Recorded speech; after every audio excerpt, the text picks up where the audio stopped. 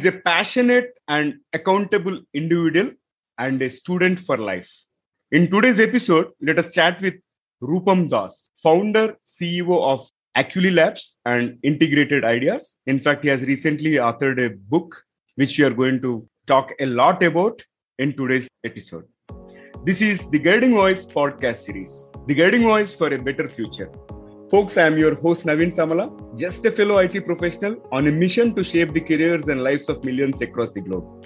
In every episode, we interact with industry experts or thought leaders or academicians or coaches or entrepreneurs and authors like Rupam across the globe to drive some insightful conversations that will help each one of you learn amazing stuff. Also, we share an interesting trivia or a fun fact towards the end. And folks, you will acquire more knowledge by tuning into the Guiding Voice per every minute than any other podcast in this space. Thank you so much for joining me. Today, we are going to discuss or understand the journey of an entrepreneur and also discuss his book, 36 Intimacy Laws for Men, which he doesn't want women to read. We'll come there in terms of understanding Rupam's thought process, why he has authored this book and why women should not read. And we are extremely pleased and humbled to have Rupam Das, part of TGV's journey in shaping the careers and lives of millions across the globe. Rupam, hearty welcome to TGV. It's wonderful to have you here. Thank you so much, Naveenji, for having me in your show, TGV. It's a great show for the budding professionals. I like your episodes. I, in fact, love them. And to be able to converse with you one day was kind of like a dream come true, you can say. So thank you so much for having me with you. Oh my God, that's a big statement. In fact, I should say it's a dream come true for me. I've been following you for the last 2 years, and you put in a lot of intriguing posts. Okay, and I make sure that I read each one of them. And it's so a good thing that we again connected last week, and having gone through your book, I thought, okay, you have to be here on my show as soon as possible, right? So Rupam, since I didn't give a lot of introduction about you, maybe you can quickly talk about your career journey and also top 3 things that have helped you so far. So, my biodata can be found pretty much online. So I do not want to bore people. I want to share some stories that will give you an insight. If there was a Guinness Book of World Record for somehow passing engineering, I would have been the holder of that record because I managed to get 35 marks in 40 subjects of my engineering, a feat which has never been achieved in the history by any engineering student and will never be achieved by any other engineering student. And yet managing a distinction in the engineering. So this is my engineering background. All right. As far as my medical background, I started my journey in class 11, the dissection lab. So they gave me a frog and I got very, very worried. I looked at the eyes of the frog and I thought, my God, how can you dissect this animal? So I just ran away from the lab with that frog and I paid money to pass my biology labs somehow because I just wanted the frog to get up, and somehow after a few days, the frog got up from the chloroform and all. And that was my biggest achievement. I saved the life of a frog. I was very worried about the blood.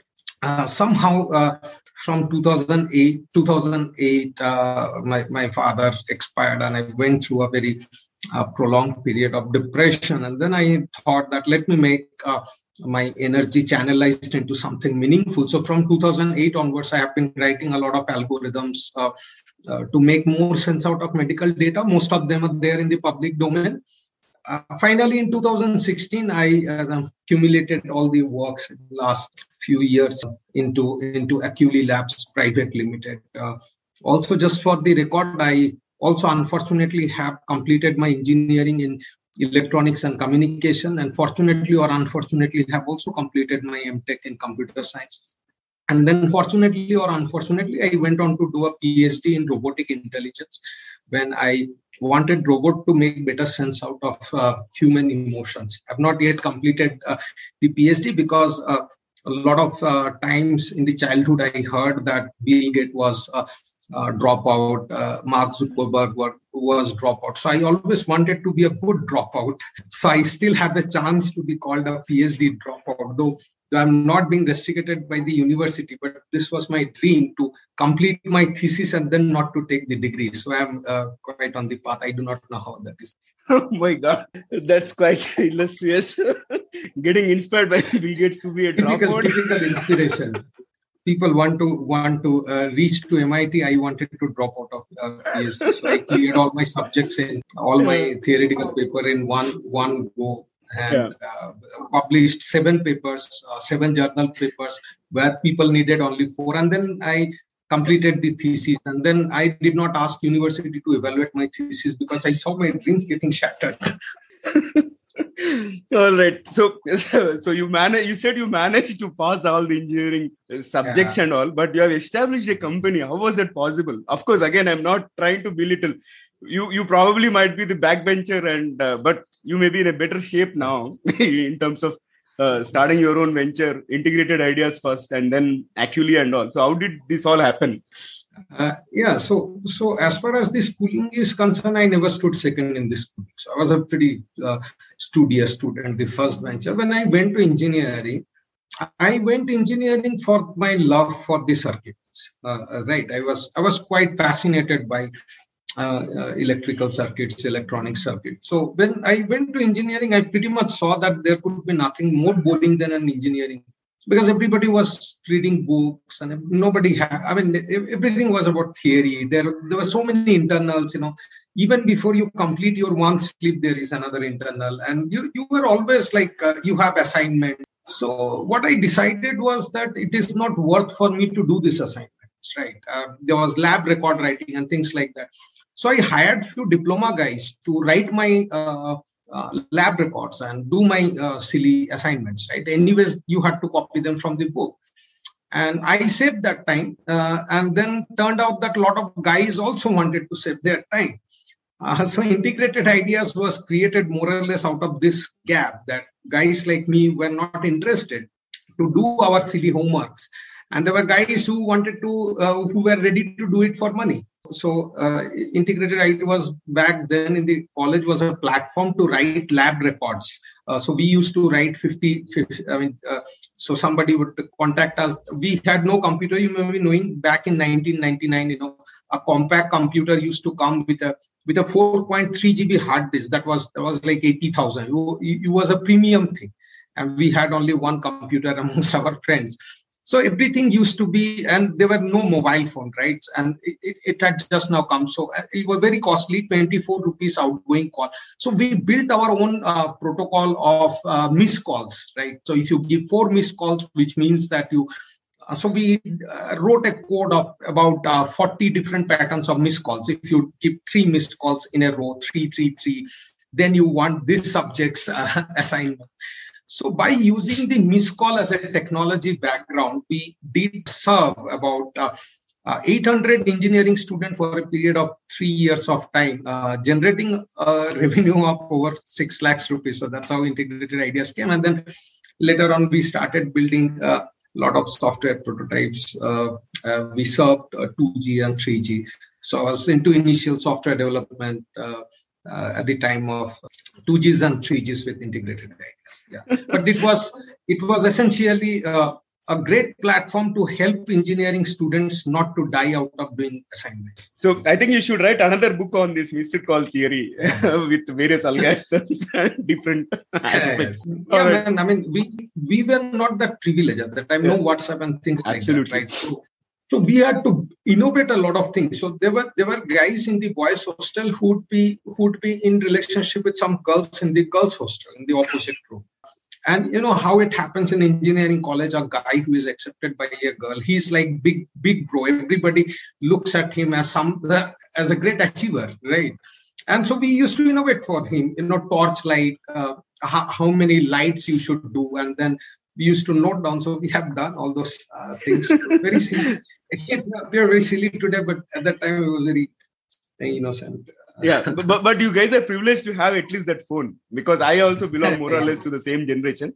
And I bought my first mobile only in 2003 or 2004. Right. Yeah. Yeah, we were running a business, right? So we had to have that. So 4 phones we bought. It was Motorola T180, the blue color old phone, which looks like a walkie-talkie. I probably still have that. Cordless phone, kind of. Yeah. All right. You carried a mobile at that time in the college. You were like one of the top guys. So that helped. I can totally relate.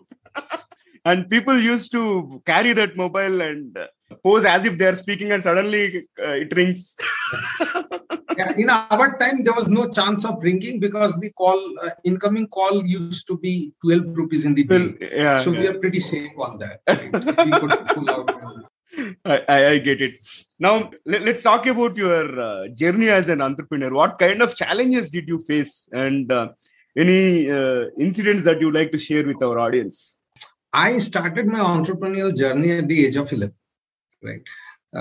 My first venture was a comic book subscription. At that time, Raj Comics used to come, Nagraj, Super Commando Dhruva, and you used to have one bumper issue every day. And people used to love that. But buying them would make no sense because once you read a comics, that is pretty outdated. So I created a comic book subscription, and that business also went on for 3 years. I funded my higher education pretty much from class 7 to class 10. I ran that business, and from that money, I pretty much supported my higher education. So I had this. I was always like, in our generation, you had to really struggle hard to move the antenna just to watch a Chandrakanta episode or Ramayana episode. So you have to develop a very good ear. Somebody from bottom will say, "Arey, thoda, just move your antenna a little bit like this." So you become very good with moving things, hearing, people's direction. And so at the time, what used to happen is we used to be very friendly with the people's connection was everything that was in life. We made a lot of friends. We were very fortunate to belong to that generation when, we could easily make relationship with people. We were very friendly. And so that helped me a lot to create my initial business. And then when I came to college, again there, engineering was for me all about connections. I just enjoyed talking with the guys in the night. Guys used to play solitaire. I never used to play. Using table as a tabla, and then doing all the stuff. So our engineering was very, very fascinating. 3 wardens quit our hostel in 6 months. So we still consider that to be our this thing. But going forward, what I realized, Navinji, is if I have to share one wisdom is absolutely business is for the people, by the people, to the people. Business is not about competition. Business is not about everything is fair in love and war. Business is not about growing crazily, scaling crazily. Business is really another form of social expression of a person. Right? If an individual can understand that through the business, I can get connected with so many people, I can serve so many people, I can have my emotions regulated through business, then it gives you a different satisfaction. But if you kind of take business as something where you are always worried about the bottom line and the top line, then business can be very hard for individuals, right? Then you are looking for something of which the business is not meant to, So today, people are just doing technology, and then they try to kind of raise VC funds and scale the business. Is the reason about 95% of the businesses fail, because 95% of the entrepreneurs fail to understand that business is just for people, just enjoy people's interaction. And if you can build the trust of people, then you are pretty much set. You always have something to do. If I could run a subscription business, which was 25,000 monthly revenue generating business back in 1991, without any computer, just with notepad, then what makes the startups losing so much of money every month? Doesn't make any sense. The reason that I believe it is happening is business doesn't really require any technology. It requires humans. And again, that's my own experience of life. People may not agree, but then that's my pure observation. Absolutely. I'm loving this conversation. I think you have a lot of sense of humor. And Rupamji, now let's talk about the culture of your organization. And also, I'm really curious to understand what is your hiring process? What kind of people do you look and onboard? So if you know, we have a theology. You build people, people build business. You build people, people build businesses. And we always are looking for that one man or one woman out of the 10,000 who is so different, who is rejected, but who is so talented that if given the right platform, opportunity, they can do well. We are not really looking for smart people. We are looking for the top human brains.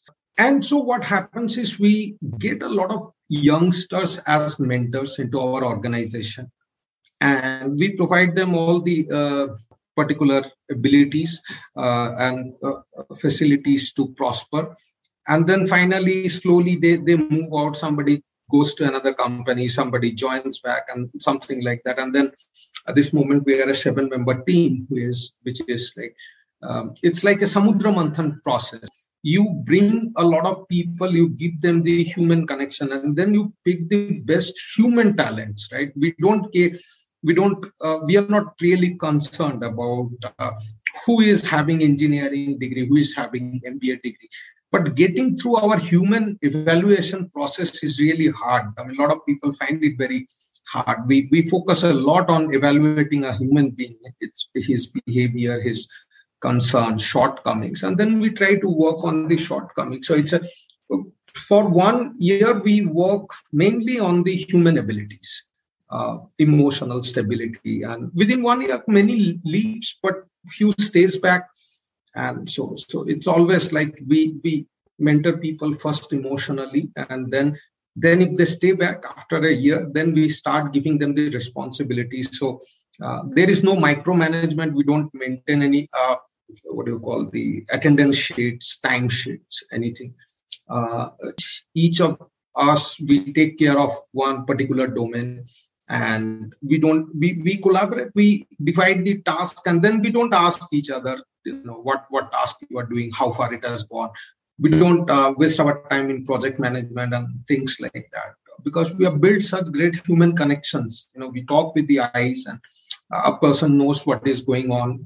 If any challenge comes, we try to handle them in the human level. So our strength as a company, or what separates us as a company from the modern companies, is our approach towards the business. Our USP is humans, really.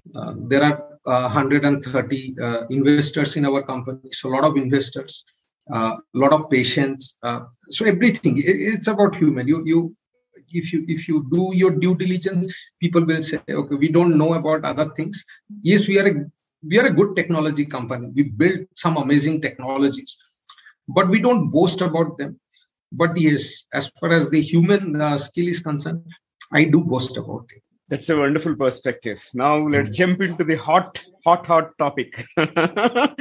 36 Intimacy Laws for Men. What made you to write that book? I mean, it's a very interesting question. And let me give you a background. In Aculi Labs, we serve some of the very critical patients. Right, people who have lost their hope from the life. Somebody who is suffering with cancer, somebody who is suffering with prolonged allergy, somebody who is suffering with hypertension. They have given up in their life. They're always talking about their diseases. So they come to us to find a hope in their life. So what differentiates Aculi Lab as a medical company and the other medical companies is, rather than focusing on diseases, we focus on the life. We try to figure out what are the part of life still intact, still good, functional in that person, but the person can focus and improve his life, right? Turns out that whether it is diabetes, whether it is hypertension, hypothyroidism, allergy, when we have served 8,000 odd patients, we understood that there is nothing bigger of a concern than the relationship, than the intimacy. Most people suffer because they don't have an intimate relationship. Because we have come quite a way, and intimacy is just not a sexual relationship between a man and a woman. It's intimacy means trusting somebody. Intimacy means being able to be vulnerable to somebody. You can be intimate with your colleague. You can be intimate with your partner. Intimacy is the emotional, sexual, expressive, a very broader trust of a relationship. And we observe in most of the Indian families, when we went on history taking, when we went on things like treatment, therapeutics, we observed that one of the common thread that was coming in every day was a lack of intimacy. Right? People just faked it to the society. They smiled because they had to, and there was no truth behind those smiles. Inside, they were very painful. And it made me to think, if this is what is the core of the society, if this is what is going on in the families, then irrespective of how much you invest in the healthcare, you are not going to change anything in this. This country is basically suffering with a very, very untold epidemic, which is the lack of intimacy. People are just not able to trust each other. People are just not able to believe each other. They're not able to feel emotions with each other. They're all in a rat race to appear good in this social media, to be better than the others. That's not how a human relationship is. You become good as a person. See, 1 to the power 100 is 1. 2 to the power 2 is also 4. Irrespective of how much you do as an individual, you are never going to grow. You are going to stay there. You are going to stuck up in the life. For the life to be meaningful, you need to have the intimate relationships, right? So last year onwards, I started working on it. I observed that most of the startup fails because the founder do not have a support system. Most of the Indian families suffer because the men are not intimate. There is no sex. There is no love. Everything is kind of a very superficial. So I have a son who is a 10-year-old. So it really troubled me from last year that if this is what the basic underneath of society is, then we are going forward for a very, very difficult time. And you have gone through a few of my chapters. Probably you understand that I see everything from two perspectives. One is science, one is history. Yeah. And so when I'm looking at the society today, it is more or less like the Roman society of 1 CE to 100 CE, times of, for example, Claudius, Caligula, Nero's, at that time, group orgies was popular. At that time, incest was popular. At that time, you used to have wife swapping. What has changed from 2,200 years? We are seeing the same traits in the society. In the Greek, in the Roman time, from 1 CE to 100 CE, there was massive buckets. Then there used to be motels outside in the roadside where you could go and have sex. There was a prostitution center. And we right now see those massive call girls and all those things in the same way.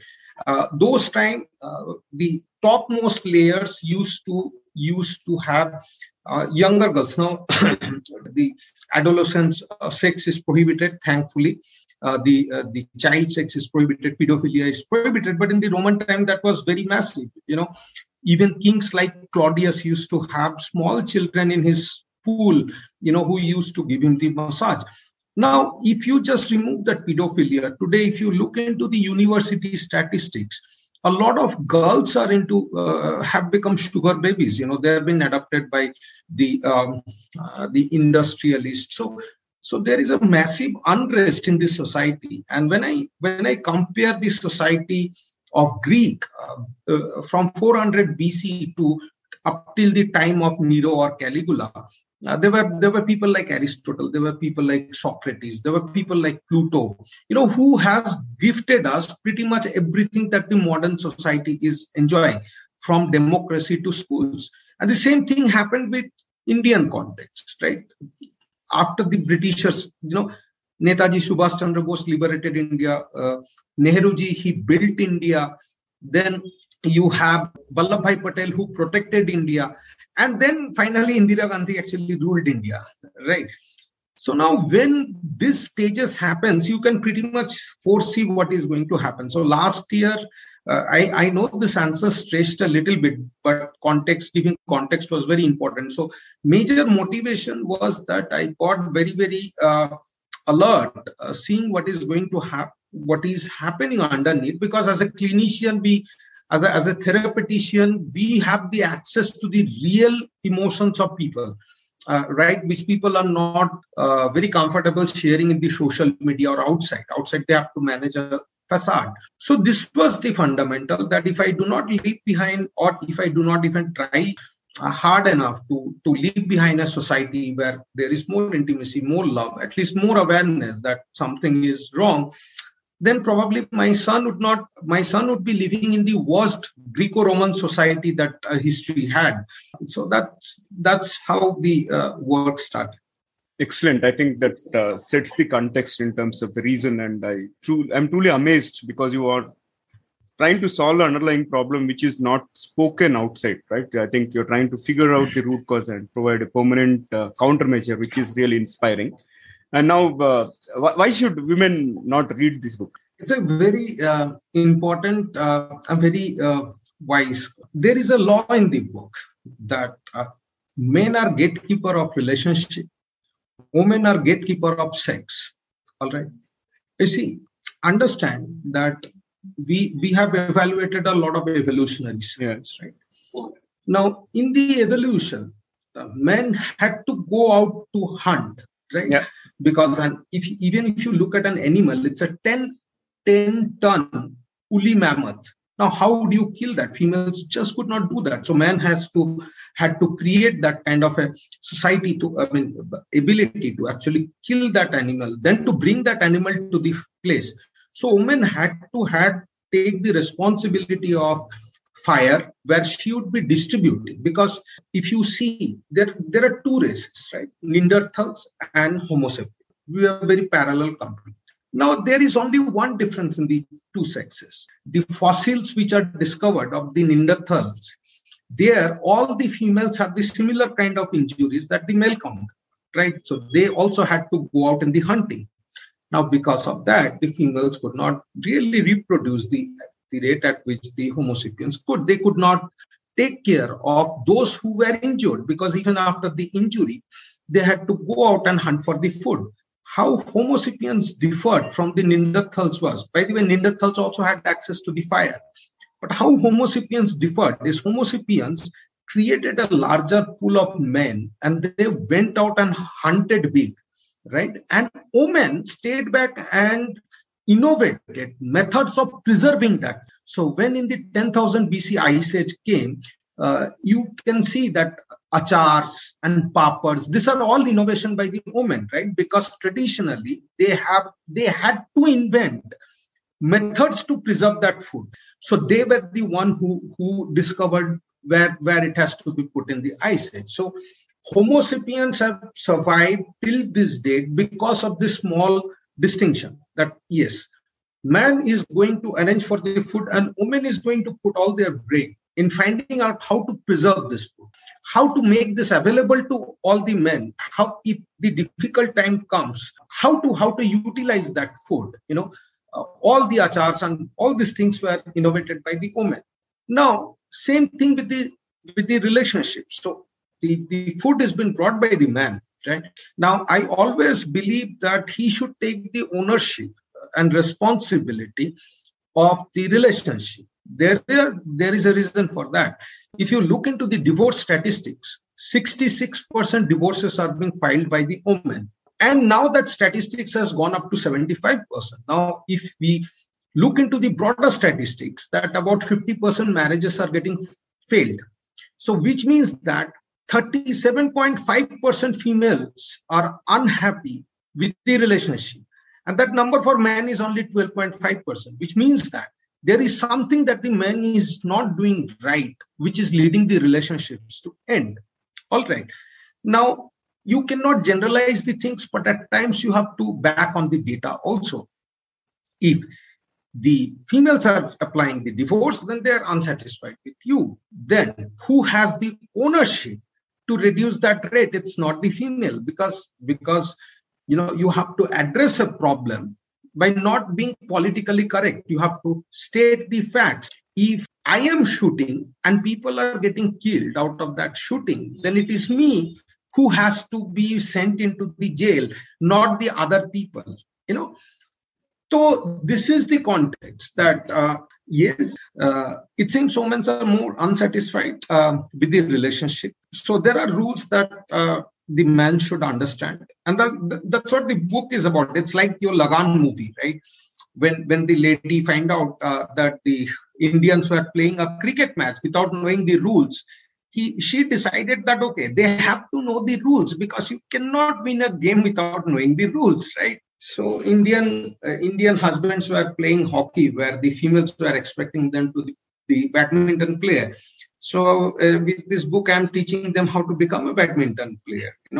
Yes, there is already a fair bit of controversy. Females think that it's a very one-sided narration, but that's the way it is. I mean, I would any day prefer a controversy over seeing too many broken families. I mean, that's how clinical. So if there is a controversy, then the idea is approved, right? If there is no controversy, there is no worth in the idea itself. And when I say idea in this context, the whole book I really loved. And now let's talk about out of these 36 laws, which is your favorite law? And maybe you can share a bit about that particular law. You see, I have been always fascinated by the sexuality of the race. Mm-hmm. Okay. And there are a lot of laws which defines about attraction. There are a few laws which defines about attention. There are laws around attachment. There are laws about, what are the red flags that you should avoid. In most of the pages, even other than the laws, you will find a lot of quotes, right? A lot of historical evidence. What is the fundamentally what motivates me is a law, which is called monogamy is a myth. Men are always polygamous and women are always hypergamous. Now, this word always is going to hurt people. The word polygamous is going to hurt men who have lived with a wife for throughout their life. Hypergamous or saying that women are opportunist. Hypergamous is like opportunist. Just saying the women are opportunist. That's going to hurt women because this is going to hurt everybody. I love the law. There is nobody who is going to be outside the. All right. So something that attracted me is a girl ages like milk, a man ages like wine. Can you explain? Yeah, sure. I mean, it's not a perspective, right? It's a biology. So see, your testosterone starts increasing when you become, since puberty, right? It peaks at your 25-year age. So let's say your testosterone levels are 400 ng per dl by the age of 25, right? By the age of 75, it will have a linear decrement. Your testosterone levels will be around 200 ng/dl. About 100% fall, and if you are healthy like me, it may even be increased. So coming back to the females, however, they have a menopause. In India, the average age is 46 years, right? And just before about 10 years from the menopause, they start having lower estrogen. So say a female at the age of 25 is having an estrogen level of, let's say 500, right? By the time she becomes 50, her estrogen levels are just like 5 ng/dl to 10 ng/dl. It's a 100x decrement, right? By 100 unit decrement versus 100x decrement. So why this book is not called 36 perspective for men, and why it is law is because every law is supported by a lot of biological, evolutionary facts, evidences. Where the book differs is most of the books they're like, if I can use a crude Hindi, how to ladki patao easily, or how to manipulate the other gender. But this book is not teaching you how to manipulate. This book is a very hard fact truth. I have given testosterone levels, I've given neurobiology to explain what is happening in your brain when you are thinking like this.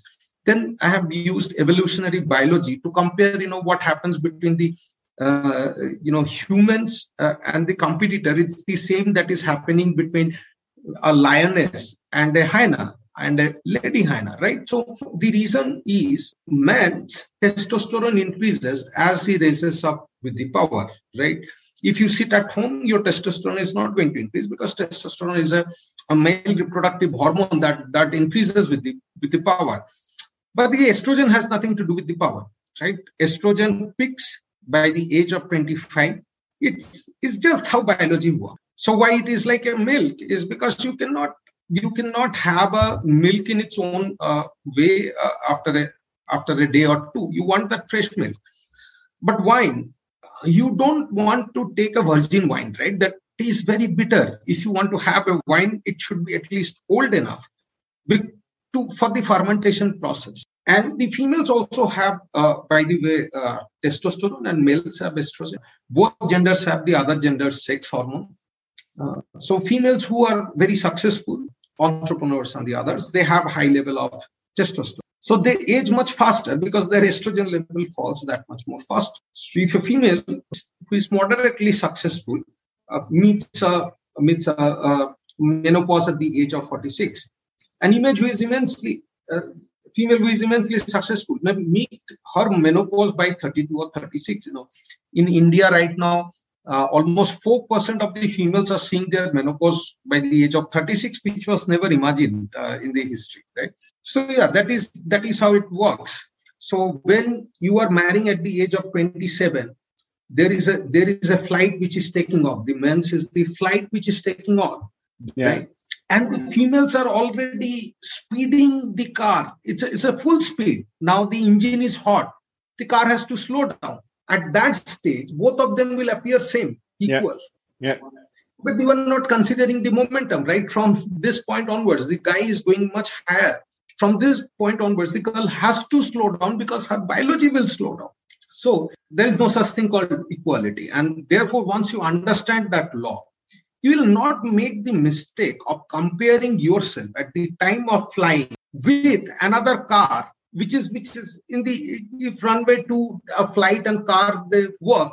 You cannot say that car is like me. You have to see that momentum. And then you have to take the ownership and responsibility that, okay, my lady, my girl is going to age faster. Then how am I going to help her? Yeah. I'm going to help her to age more graciously rather than getting very depressed about her aging.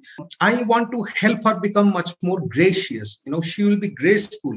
She'll be helpful to the society. And that acceptance, man has stopped because they're comparing, a one wine with a mill. The moment you take that responsibility, you accept the fact, you take the responsibility, then you are able to help your partner in a much better way because they need the help. Milk needs preservation. Yeah. Right? Wine doesn't require preservation. So that's what the law is. Excellent. Eye-opening. And as you said, like you have done significant research and trying to prove it scientifically as well as based on the history. So mind-blowing conversation. And Rupam, what was your wife's expression and reaction when, does she know about book before you started, or did you give it as a surprise? I have no shame in accepting in the public that I have always had multiple relationships before marriage, after marriage. I still continue. And I had to convey my wife that thing because I have rarely had any male friends. I've been always had great female buddies, very, very intimate relationship we share. And as I explained to you at the beginning of the conversation, that intimacy is on the multiple dimensions where you are able to trust a person, right? So yeah, but when she heard about the book, she was not very comfortable because obviously the Britishers were not comfortable when their lady was teaching cricket rules to Amir Khan and team in Lagan, right? So that will happen. If you teach the rules of the game to the man, you are basically giving them an advantage. And she was like, you cannot do that. I was like, we have to do this for us. All right. Yeah, maybe I want to ask only one more law. Never ever go to a bed with a drunk girl ever. That's and you've seen that I have written that as an iron law. You should print that, put it in your bedroom, put it wherever you see. You cannot forget this law. All right. You can forget that your wife's name is so and so. You can forget your mother-in-law's birthday. You can forget that this girl is your wife. You can forget anything. You cannot forget this. The reason is very clear. You have to understand the biology of the alcohol, right? Upon drinking alcohol, even a little bit of alcohol, there is a clinical condition which is called whiskey dick. This is a clinical condition which is called whiskey dick. This is not my invention. It's a clinical condition, right? What happens is when you drink, first I'll explain you what happens when you drink. So when you drink, it's very hard to get it erected in the natural way. You have to imagine, you have to engage your right side brain. That's what alcohol basically does. It helps you to engage the right side brain. So you are not using the girl, you are not getting intimate with the girl, but you are visualizing something in your head and you are projecting that onto the girl. So it's a projection sex. You are using her body as a masturbation object, as they call that clinical. So you are objectifying the girl. That is number one. Second, you are going through a clinical condition which makes you more violent, more aggressive. That's called whiskey dick. It is causing you erectile dysfunction. Whiskey dick is one of the causes for erectile dysfunction. The third thing is when a girl drinks, she essentially wants to forget her reality, because the drink affects on the girls much more higher than the man. It engages their right brain completely. So when she is drunk, she may think anything. She may think she is a princess. She may consider herself as anything. You do not know what is her imagination. And she is imagining you as a person, right? At that stage, her reality and her psyche is completely different. So when you meet that girl or when you have an intercourse with a drunk girl, you are essentially not having sex with that girl, but you are having sex with the altered psyche of that girl. The next day morning, when that drink effect goes away, she enters into the reality, right? And she thinks that it was a sex without her consent because she was disconnected herself. It's an unconsensual sex. And you can basically be elite of being elite of a rape. You can be elite of a violence. You can be elite of anything. And POSCO, is very deadly act. So you, as a man, you can be screwed. You go on and explaining people as much as you want, but your life is screwed. So whether it is, even if it is your own wife, you are not going to do that. It is something that you have to remember, that there is a biology. Yes, men have done from several centuries. Now, if you look into the divorce cases, if you screen the divorce record carefully, look at how the girls are alleging. They're alleging their husbands to be drunk. That is number one. They're alleging their husbands not to be responsible with the money. That is number two. They're alleging their husbands not to be emotionally available. That is number three. So you have to understand the statistics, understand the data, and then you have to correlate that with the science, hard scientific facts. For any youngsters, even if you don't buy the book, you go to a bed with a drunk girl, you know that you are setting yourself up for a mess, right? You can be alleged of rape even after 40 years. Don't think that, that scene ends then and there.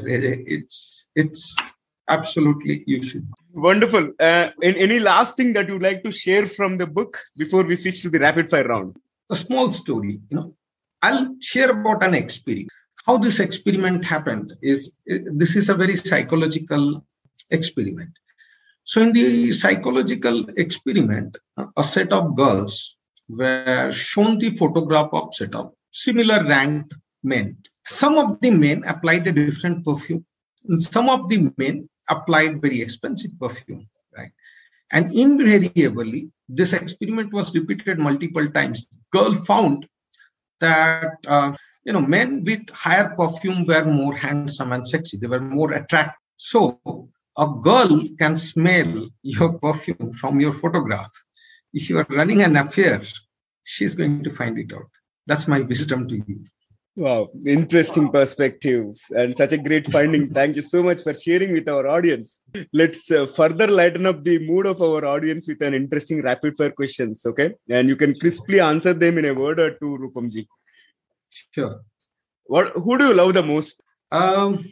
Myself. If you could be any animal, what would it be? Dogs and lions. Any specific reason? I like the masculinity of lions. I like the integrity of dogs. Okay, fair enough. What is the weirdest thing that you have ever eaten? I respect food a lot. I don't eat weird things. I don't remember to have ever done that. Very respectful. Food was a challenge. So, no, Okay. I have not eaten anything weird. Okay, fair enough. Moving on. I don't know if you believe in God, but if you could say one thing to God, what would you say? Oh God, what did you eat before you created them? What was that? I want to have the access. Okay, last one for the rapid fire. Can you share one thing about yourself that not many are aware? Any secret or hidden talent? Anything? Probably I am. I'm more romantic than I appear from my LinkedIn account or the public places. I have more relationship than people may imagine. That's probably the one thing. No wonder women get attracted to people with sense of humor, and you have tons of it. And I can truly imagine how your wittiness is helping in that aspect for sure. Great, Rupamji, wonderful. Naveenji, before we end, I just wanted to say this. Yeah. Women are neither a mystery. They're not difficult. They're not bad. They're not challenging. It's just that you have not spent enough time understanding. It's as simple as that. Yeah. And there is no such thing called wife. There is no such thing called, monogamy and things like that. Men and women have come into the world to take the human race forward. There's so much of beauty in our heart when we connect. So much of chemistry happens when a man and a woman connects, right? There is much more thing beyond money, much more thing beyond name of the relationship. There are much more thing beyond sex. There are much more thing beyond opinions, judgments, fear. When you connect with a woman intimately, this is just a different magic altogether, right? So the moment people start understanding, they spend time, with their girls, with their females, they will discover a world which is very beautiful, I can say. All right. So this has been a fabulous rapid fire and an excellent conversation. And before I let you go, one final question for today's conversation, Rupamji. Right now, if you look at the young entrepreneurs and the youngsters, right, they are behind money. And as we discussed, few people are trying to chase venture capitalists and turn their companies into unicorns. And in this whole process, they're forgetting the intimacy part of it. So what will be your advice to those who want to be successful, keeping in view of the intimacy, how it is going to help them excel or succeed further? What will be your advice? It's a very, I'll try to be polite with this. Yeah. I'll try to answer politely. Look, in India, parents ask, beta aap khade kab honge apne पैरों पे, right? Which means that when you are going to stand up on your feet. But the actual question for a guy should be, do you have it stand up? Because if it doesn't, whatever amount you make, whatever is your status, when you go to bed in the night, and if it doesn't work, you just feel so degraded as a human being. Your focus would be to have good sex. This is not premium thing. This is the most fundamental of a biological being. The moment you lose your ability or your, efficiency with the reproduction, with sex, the very moment your body goes through a lot of changes, the genes gets depressed and then they turn on a mechanics called apoptosis. Apoptosis is an automatic cell death program. So So you should absolutely be very sure that the higher you chase, the lower it gets. This is biology. The higher you chase, the lower it gets. And once it gets too much lower, you are not going to get it up. If you cannot get it up, wherever you stand, when you look at yourself, you will always look at yourself at the bottom of the pit. Great. Thank you. Thank you so much for wonderful answers and lot of insights to carry forward. And I thoroughly enjoyed every bit of this conversation, and I'm going to cherish it for quite a long time. This is going to be there with me for a long time. And thank you so much. Same, Naveenji. I wish all the readers, they can go to lifers.com, lyfs.com. The book will be available through us. The pre-booking for the first 1,000 copy will start from tomorrow, Sunday. So I request the audience to go there in the site, lifers.com, and get their pre-booking done. We will publish, and we'll publish only 1,000 copies, and we'll select the people we want them to read. We'll give them. Absolutely. And folks, for your information, the link will be available in the show notes. It's already there, so you can refer to that. And Rupamji, wish you all the very best on the book. And you have already been a proven entrepreneur, and I'm sure you'll become one of the best-selling authors by this one, because I truly see the value and the purpose, right? The purpose and the passion with which you have written. Definitely, I think this is going to become a best-selling book, and we are going to do one more episode in future. Wish you all the very best. Thank you so much, Naveenji. It was a pleasure for me, and thank you so much to your audience for listening to me and tolerating me for all the time that they'll be hearing. This is full of wisdom. Pleasure to host you. All right. So, folks, before we move into the trivia section, here is a small request to you. In case if you have loved this episode and the conversation just like I did and found it useful, please share with at least 3 of your friends or colleagues who can benefit from the guiding voice, so that your friends also will learn new stuff like you, and we will gain a set of new subscribers. Also, if you haven't subscribed to us, please subscribe from the app where you have tuned in from, so that you will be notified about all the future episodes. Thank you so much in advance. Now, let's cruise into the trivia segment of today's episode. After that enthralling conversation with Rupam, in fact, I also wanted to present a bit of GAN around intimacy related topic, and today's trivia is about sperm. I was doing some research in terms of understanding what this sperm contains, and surprisingly, I found that a single sperm contains about 37.5 MB of DNA information. Surprising, isn't it? That's all for today. Thank you so much for joining me. I'm your host, Naveen Samala, a fellow IT professional and a passionate learner on a mission to make a difference in the careers and lives of millions across the globe. Until next time, bye-bye. See you all in the next episode with another wonderful guest.